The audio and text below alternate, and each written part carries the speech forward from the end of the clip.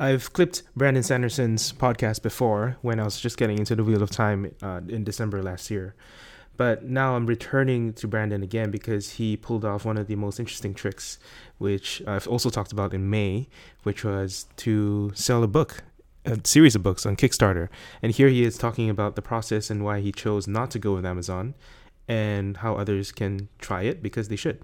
I wrote a big kind of manifesto for my website a few weeks back in the middle of the Kickstarter thing where I'm like explaining some of these ideas. Yeah. That I don't think that this is the death knell of publishing. I do hope that I've changed some things and made some questions be asked. Yeah. And I kind of went down a couple of points. And point number one is this is not me declaring war on publishing. Yeah. This isn't even me declaring war on Amazon. I like Amazon. I'm still going to be releasing things with Amazon.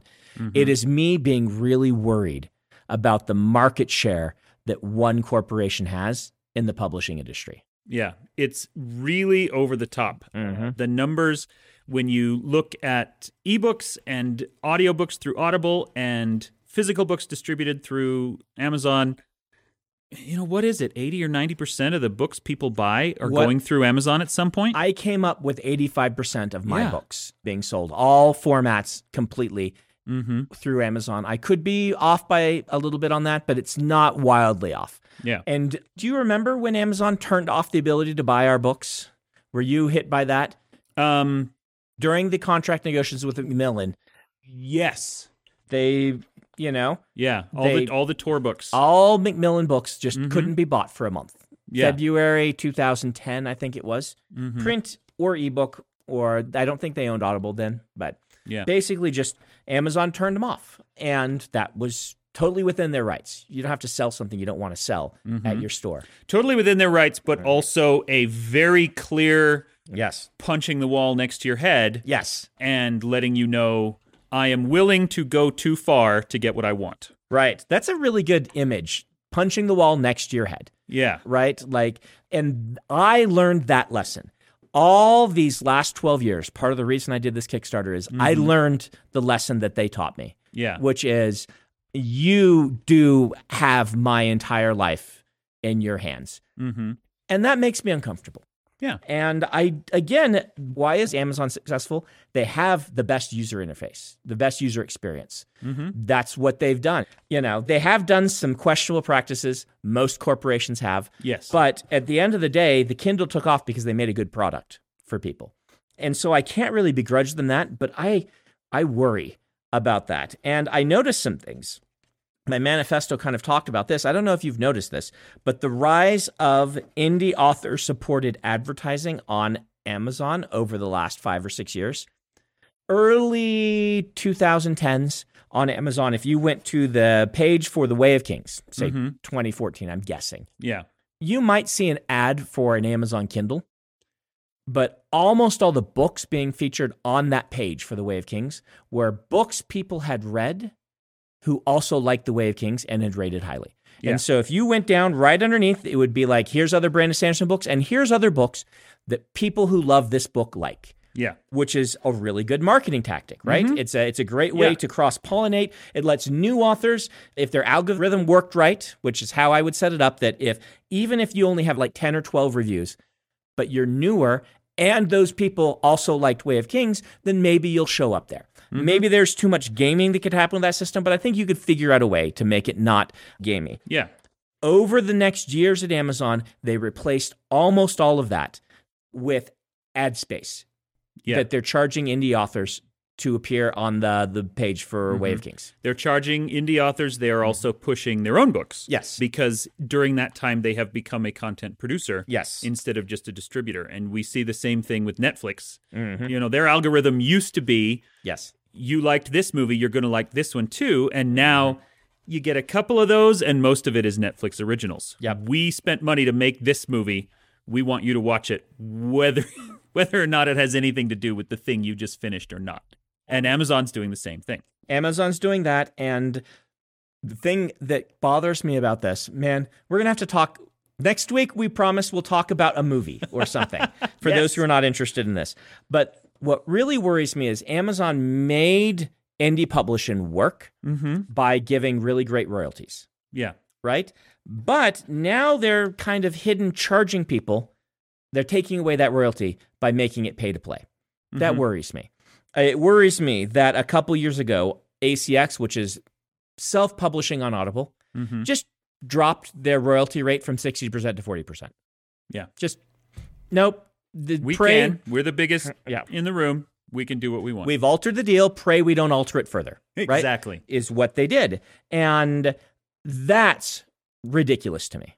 Absolutely ridiculous. Because if an author records their own audiobook and all they're doing is having Audible host it, Audible deserves some money for that. Sure. But the generally agreed upon percent that we've decided that's worth as a society is 30%.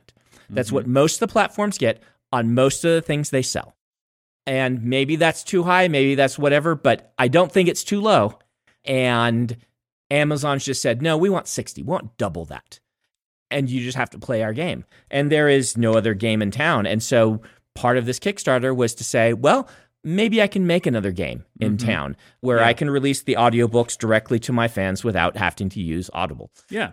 Now, this is a really good time to point something out because I want to head off one of the primary responses that always pops up when people start talking about this kind of monopsony situation is people will start using it as a justification for piracy. Right. Like I can just stream, I can download and pirate these books and these audiobooks because screw Amazon.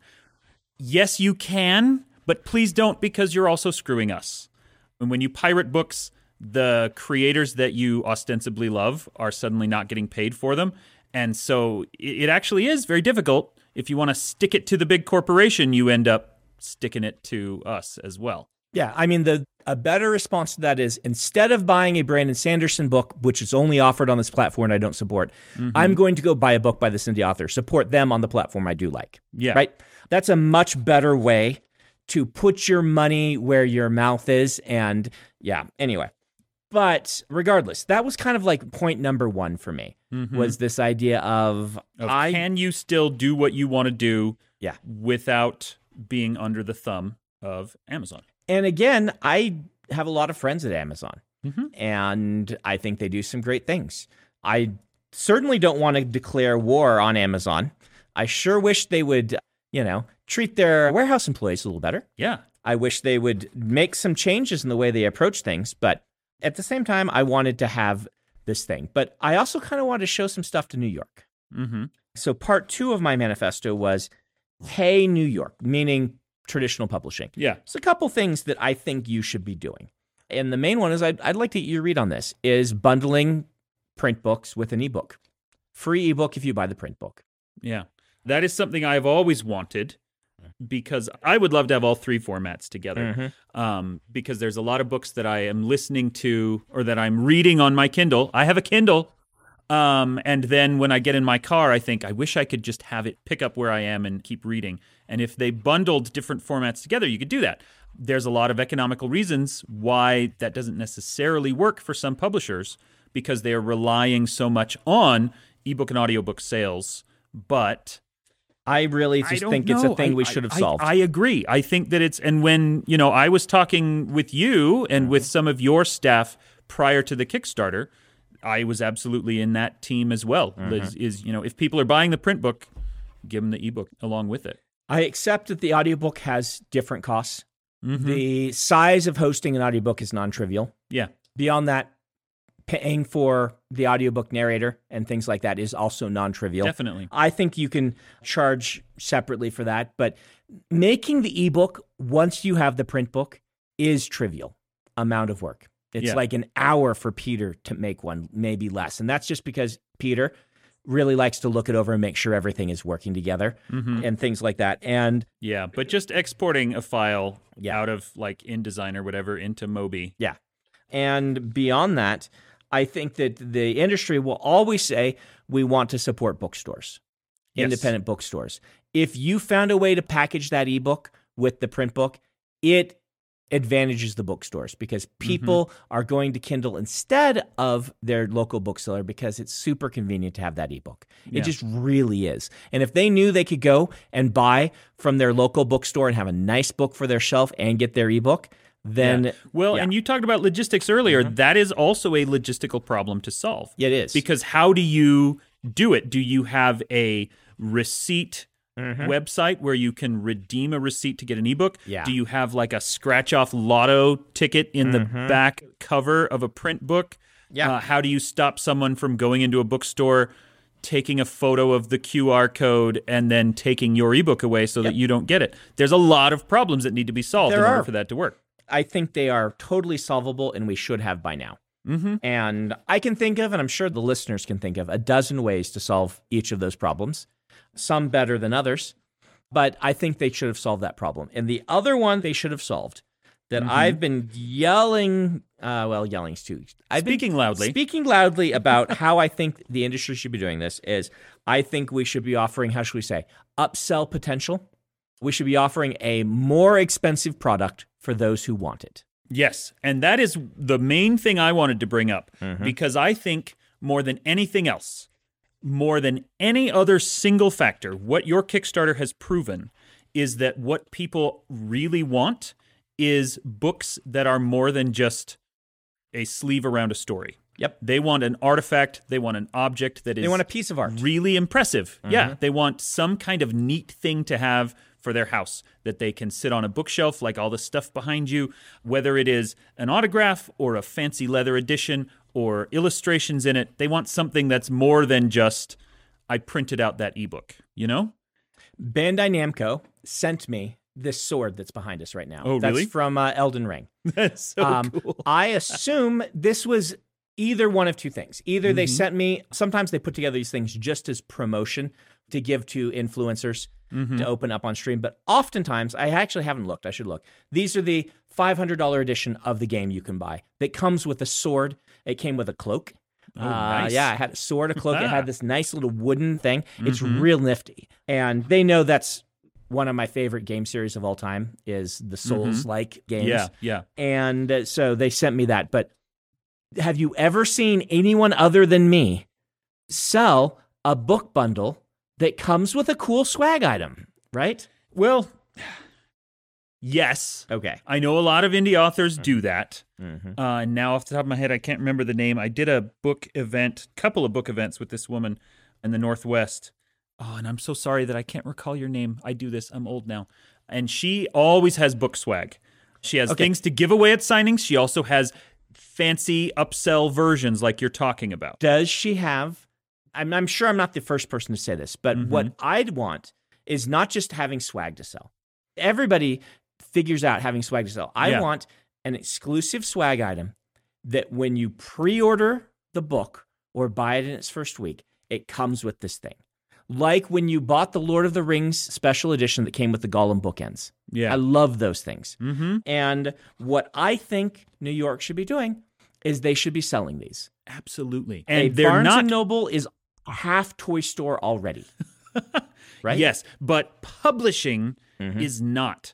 And one of the things that a lot of people who are not inside the publishing industry don't understand is that it is so slow to adapt, so remarkably slow. They still think of themselves as kind of Silver Age science fiction. We sell books to bookstores and we print out these paper things, and they're adapting very slowly. And so these concepts of someone like you who is doing this and you have your own warehouse and you've built your own supply chains, you can get like, I'm going to give you bookends. I'm going to give you a statuette. I'm going to give you a cloth map or whatever it is that you're selling. Traditional publishers have printers, and that is all they have for fulfillment. And so asking them to do this stuff requires them not just to sell some extra things, but to change their business model. It does. And they have thus far been very, very reticent to do that. And hopefully them saying what I've done here is kind of proof of concept. The part of the problem is, though, I am Brandon freaking Sanderson. Exactly. Right. And what I can do, legitimately people should be asking, can this scale to other people? I think we should be trying. I think when a book that you're excited by comes out and you go to Barnes & Noble and you pre-order it, they should be saying to you, would you like the bundle? Here's a sheet that shows you all the cool stuff that would come with it. Or we have, for the big books, like here's a replica display of the thing you can get. Do you want to upgrade to this? When you go to your indie bookstore, they should be able to just order that version for you and call you and say, we've got your book bundle. And you come and you've got a sword. Yeah, right? Which is great. And I remember 5 to 10 years ago, this used to be more common to see authors trying to do that on their own. Like, if you pre-order this, you can, show me the proof and I will send you a thing. Right. And that's so expensive for authors to do it on themselves, and you don't see it much anymore. But I do think this is a clear proof of concept that is what can really drive sales. And that's what a lot of fans want, is more than just print out the ebook for me. They want something else fancy and big. How's that, Ben?